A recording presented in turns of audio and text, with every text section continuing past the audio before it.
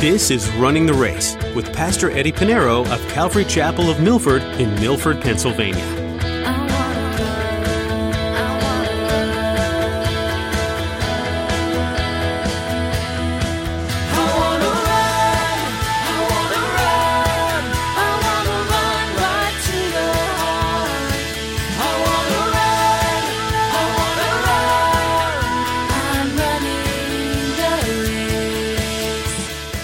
Because we produce fruit, because we're saved, we serve, we labor, we work, we minister because of love.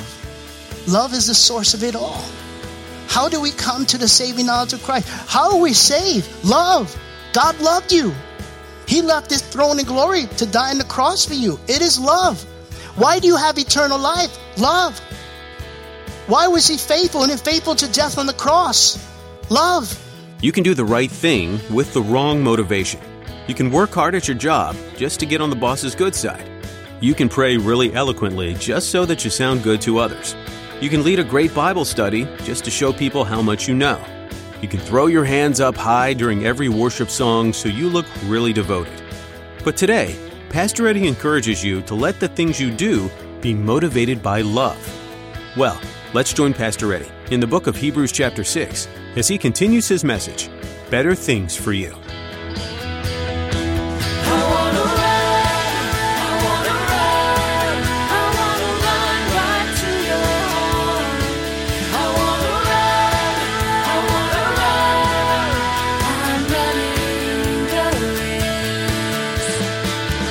The works of Christian is not what saves us, is not what keeps us saved, but is the evidence that we are saved. Everything we do is evidence that person believes in Jesus. Okay, we don't work for salvation. And we don't work to keep the salvation. We're saved. Repent. We've come to the saving knowledge of Christ, but we work because of salvation. You understand? It's evident that you are saved and you're living a Christ-like life. And so he goes on to say in verse 10, for God is not unjust to forget your work and labor of love. God is not unjust for your work and labor of love. Two things that accompany salvation in your life is this. You're saved. You're a mature Christian. Are you working for the kingdom? Are you laboring in love? Ask yourself that question. I know this is hard. I don't think I'm going to get any fan mails. Not that I do. Think about it. The work and labor of love. But here he goes on to, in the beginning, he says, God is not unjust to forget. So God sees all that we do. He knows what you do. And I think, and it's very dangerous for us to think, well, God understands. I don't have to do anything. God understands, life is busy. I got to work. Got to put food on the table. I don't have time for ministry. I don't have time to work, labor in the kingdom of God, in ministry. I don't have time for that.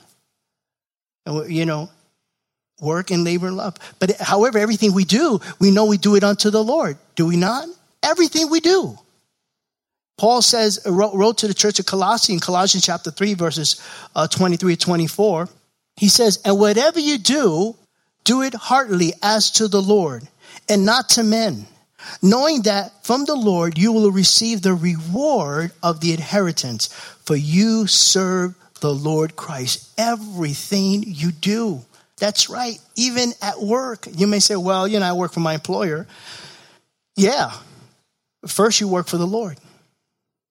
Your employer should say, this is the best employee I have. What makes you, why you're faithful, you're early, you're not on time, you're the last one leaving, and you get the work done and then some, and you can get paid like everybody else. We should have the best testimony at work because we don't do it, for as man pleaser. We don't do it for the boss. Yes, we work for him, but ultimately we work for the Lord. Everything we do unto the Lord. And God sees that. He's not unjust to forget what you're doing. He sees, and you're going to be He's going to reward you for that. Quite often we think that everything we do that God doesn't see. God sees everything. The problem is sometimes we want people to see what we're doing so we can get the pat on the back. Oh man, that's a real Christian. Look what he's doing. If you do it for man, then guess what? Jesus says you already received your reward. But we don't do it for man because we're not men pleasers. We're God pleasers.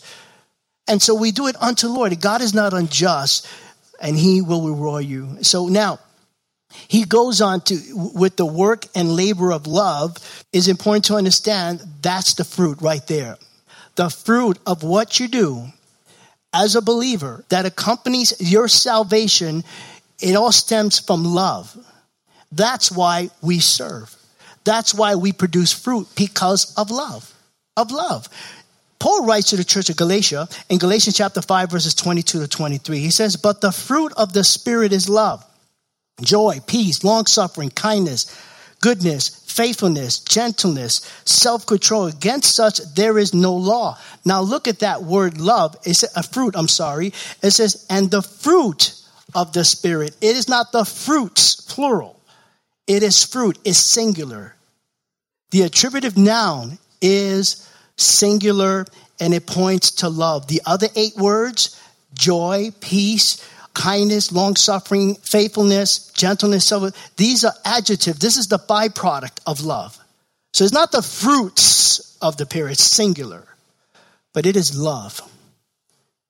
And because we produce fruit, because we're saved, we serve, we labor, we work, we minister because of love.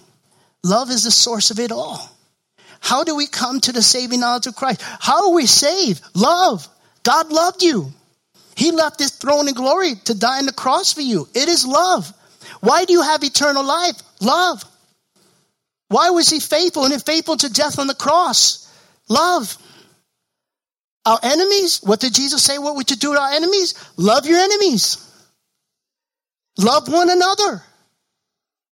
It's all love. When you understand the love of God and you start your labor of love, you're producing fruit. And you're serving people. You're glorifying God. Jesus said in John chapter 13, verses 34, 35, a new commandment I give to you, that you love one another which how much did Christ love us to death on the cross? As I have loved you. And that's the command. Love one another as Christ loved you. Before, yes, let's love others, but understand how much we're to love others as Christ loved you. How much Christ loved you. Ponder on that. That he also loved one another, verse 35. By this, all would know, here's the fruit. How would they know? They see the fruit. By this, all would know that you're my disciples if you love one another. There's the fruit. You love one another. You're serving. Why are you serving? Well, because it's love. God loved me and, he was faithful unto the cross. He died on the cross. So in verse 10, he says, for God is not unjust to forget your work and labor of love, which you have shown towards his name, in that you minister to the saints and do minister. And he's pointing to the service that they're doing in the church. Saints, listen, it's important that we serve one another, especially in the church. We need to encourage one another. Many of us, we leave through these doors. We go back home. We go through our daily life, right? You go to work. Nobody is saved at work. You probably go home with the other, members of your family are not saved. Tomorrow morning, you got to go to work. Everywhere you go to the supermarket, no one's saved. This is where we get to encourage one another. We get to serve one another. A brother needs help. We help a brother because that is what we're called to do. Mature Christians know ultimately also when they serve, it's not about me, myself, and I. It's not about me, myself, and I. And that's foreign to us because as a child is born, that's the first thing the child would think about themselves. How many times you see a child take whatever they want? This is mine, They just take it. It's mine. No, it's mine. It's not yours. It's your mother's curling iron and it's plugged in. Give it back to me. It's not yours. It's always about me, myself, and I. It's not about others. That's foreign to the world. That's foreign to the flesh. But when we come to Christ, it's about others. It's about others. Christ came and set that example. And you know, if you look at the acronym, you look at joy, J-O-Y, think about that. When you serve, think about joy. J, Jesus first. O, for others, second. Y, yourself last.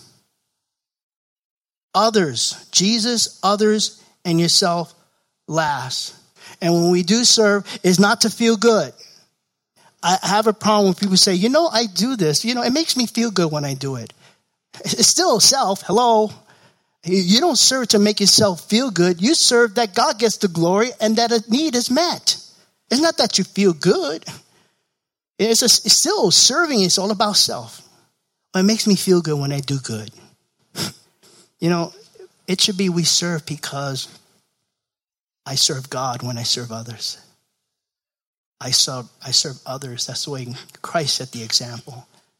Not to make me feel good. Who cares? The war is in heaven. As a matter of fact, when we're going to get a crown, what we're going to do? The Bible says we're going to cast out crowns. Because when we get this crown in heaven, we're going to realize I've done nothing to deserve it. I deserve eternal damnation. I deserve hell. I deserve the wrath of God. Just the fact that I've been saved, born again through Jesus Christ is good enough for me. Now I'll go to heaven. God's going to give you a crown. I said, really, Lord, I'm up here because of you. Everything I did was because of you. Nothing in my own strength. I'm going to cast my crown. It's all about the Lord because, you know, it's all about him. Jesus set the example. In Matthew chapter 20, verse 28, Jesus says, just as the Son of Man did not come to be served, but to serve and to give his life a ransom for many. He did not come to be served, but to serve. Think about that. The reality is we serve a master that set the example for serving, but yet we want people to serve us. There are ministers who have the title minister. They want to be served. But if they understand the word minister in the Greek means to serve, they got it backwards. Hello. That's what the word means. A minister is one who serves. But now you have ministers today who want to be served. It's gone backwards. It's all about me, myself, and I. You know, we are called to serve, and that is the labor of love. That's the fruit that he's talking about. We labor in love. The reality is, you know, there's no such thing. It's oxymoronic, if you will, that a Christian who's a Christian doesn't serve. There's no such thing in the Bible as a Christian who doesn't serve. You don't find it. When you read the scriptures as Christians and you find associated with Christendom, those that serve Christ, serve. Serve. Fruitful.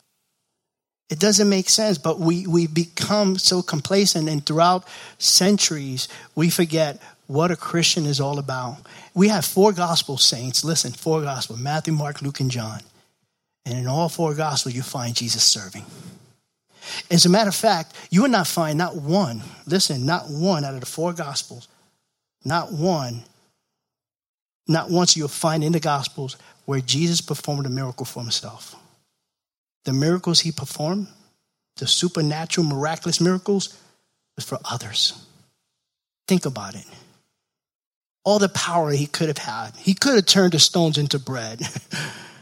But no. For many reasons. Jesus set the example what it's like to serve, to be fruitful.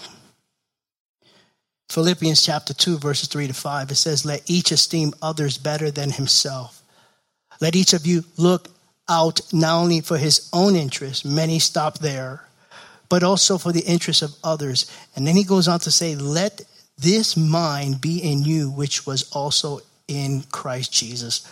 The one that we follow, the one in which we call ourselves Christians, we follow him. We're his disciples. He set the example. Let that mind be in you. Let's not let it be selfish. Let's not be like the world. It's foreign. We always think about self, me, myself, and I need to feel good. I have needs. You know, if you concentrate the needs of others, God will take care of your needs. I've seen it over and over. Seek the kingdom first, all things will be added to you. Because when you're concerned about other people's needs, God sees that. He rewards you. He says, I know your needs. Because Jesus said, the Father knows of your needs even before you even ask for it. And God is faithful. God would never forget your labor of love. Now, another sign of a spiritually mature Christian is being diligent, being diligent. Look at verse 11 and 12. And we desire that each one of you show the same diligence to the full assurance of hope until the end. Keep on. Be diligent in what you're doing until the end. What does it mean to the end? When you stand in glory before the Lord. It's not, okay, you gave, you've been a Christian 20 years? Okay, you retire now. You retire from being a Christian.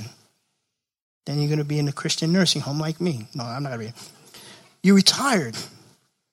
Then he goes in verse 12 and says, but you do not become sluggish. That's that same word we saw in chapter 5, verse 11, dull. That's what started this whole thing. That's what kind of got the writer of Hebrews, putting a hold on speaking about the high priest, Jesus as the great high priest. Now he's speaking about immature Christians, those that have fallen away. And he says, you don't be like that. We already went over those who are spiritually immature. They were dull, unable to teach, unable to discern. There's no fruit in them. You do not become sluggish. It's a warning. Don't become dull. Listen to what God has to say. And I know there are many here that, I had good work ethics because I learned that from my parents. But there are those that work and they do great. They up in the morning, go to bed at night. There's not a time that they sit down. And that's great. That's good. That's the way God designed it, by the way. Good, hard work never hurt anybody, right? But we if we do that spiritually, can you imagine? We only apply that to life. I got to work. I got to, it's the only way I could move on in life and things would be well. But he's talking about your relationship with Christ, your spiritual life, which is really important. We're good. We're good at keeping schedules, going to work, getting, putting food on the table. We're good at that. But how about the spiritual part of it?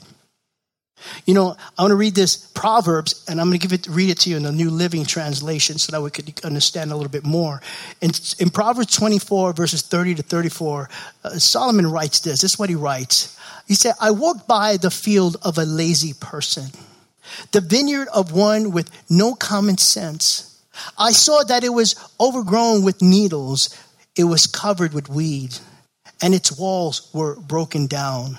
Then, as I looked and thought about it, I learned this lesson. A little extra sleep, a little more slumber, a little folding of the hands to rest. Then poverty will pounce on you like a bandit. Scarcity will attack you like an armed robber. This is not talking. Yes, that's the illustration. It's a visual illustration, but it applies spiritually. Just apply this proverb to your spiritual life. A little, extra sleep, don't need to worry about reading my Bible. Don't need to worry about, having my devotion or prayer. Let's put that aside. A little slumber. I'm going to fold my hands now. And guess what? It's going to pounce on you like a bandit. It'll attack you like a robber. Remember, Satan is like a roaring lion seeking whom he may devour. And the weakest, immature Christian will be devoured. They will be devoured. You need to be fruitful. You need to grow in your faith and trust him. Don't be sluggish. So here, he's encouraging. He's talking to he's talking to those, not those that have fallen away, because they already probably left already. Hopefully they repent and came back. I don't know. But he's encouraging those who are mature in faith to stay there. Be diligent. Don't become sluggish. But, he says at the end of verse 12, but imitate those who through faith and patience inherit the promises. Look to those who, you're not saying look to man. Our hope is not in man, it's in Jesus Christ. But there are those that really stay the course. Or those who didn't compromise their faith. And I can tell you, I look at like Chuck Smith and Billy Graham. When I was a kid, always looked at them. In my office, I have quotes just to remind, Paul says in 1 Corinthians chapter 11, verse 1, imitate me just as I also imitate Christ. Are they imitating Christ? That's why they're disciples. That's why they're apostles. That's why they're leaders. They're pastors. Don't look to me, trust me. But, the point is, I've looked at people, even they're alive today, pastors of large churches, and I don't know how they made it through. And I try to say, I don't compare myself with people, but I say, if I was in that situation, I wouldn't know what would I do. I don't know if I can handle that. But it's by God's grace. And I'm grateful for their faithfulness to the Lord. I'm grateful for their faithfulness. We see this. Paul tells us, imitate me. Follow me as I follow Christ. Look to those who stay the course, who don't compromise. Not because they're likable people. There's so many people that are likable, but they're not living a life that's biblical. You know what I mean? They're likable, but they are compromising, and they just, they compromise a lot about the Word of God. Make sure they're in the Word of God. Later on, the writer of Hebrews is going to give us Hebrews chapter 11, and there he lists of all the men and women of faith, or they call it the Hall of Faith, chapter 11. He goes from Abel, from Cain and Abel, to Noah, to Enoch, to Noah, Abraham, Sarah, Isaac. He goes on and just said, by faith, by faith, by faith. So he says, be diligent. Don't be dull. Don't be sluggish. Follow those. And look, ultimately, Hebrews chapter 12, verse 2, he says, looking unto Jesus, the author and finisher of our faith. That's who we look to. And when we look to him, what happens? It is through Christ. We have no needs. That the psalmist said, I have no need. Rain came upon my life, and God has provided everything for me to grow and mature in my faith, to glorify him so I can grow and also bless others. Philippians chapter 4, verse 13, I can do all things through Christ Jesus who strengthens me. Philippians chapter 2, verses 12 to 13. Therefore, my beloved, he's talking to believers, as you have always obeyed, not as in my presence only, but now much more in my absence. Work out with your own salvation with fear and trembling. Fear it. Something accompanies salvation, for it is God who works in you both to will and to do for his good pleasure. Amen. I encourage you, be fruitful Christians. Don't take your relationship side. With fear and tremble, work out your salvation. And it's not working for salvation. It's because you have salvation. There should be a work in your life, personally, to glorify God, ultimately to glorify God. And we need to grow and produce where we're blessing other people. Examine yourself. Do a little fruit inspection in your life. Are you being fruitful or thorns and thistles? Continue to grow in your faith with Jesus. Amen. I'm running the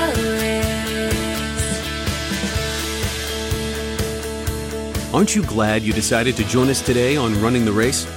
Pastor Eddie has been making his way through the book of Hebrews in a series, Jesus is Better. We're learning some great truths about Jesus coming to be all that the Old Testament had talked about. The strength of God's Word and how it's fulfilled is something mighty to ponder. Hebrews 4:12 says, For the Word of God is living and powerful, and sharper than any two-edged sword, piercing even to the division of soul and spirit, and of joints and marrow, and is a discerner of the thoughts and intents of the heart. We pray that God's Word has been a discerner of your heart today. We're so glad you joined us for Running the Race. Running the Race is a radio ministry out of Calvary Chapel of Milford. If you're in the New York, New Jersey, or Pennsylvania area, Jessica has an invitation for you. We'd love to have you come join us at Calvary Chapel of Milford. We're conveniently located off Interstate 84 and Route 6.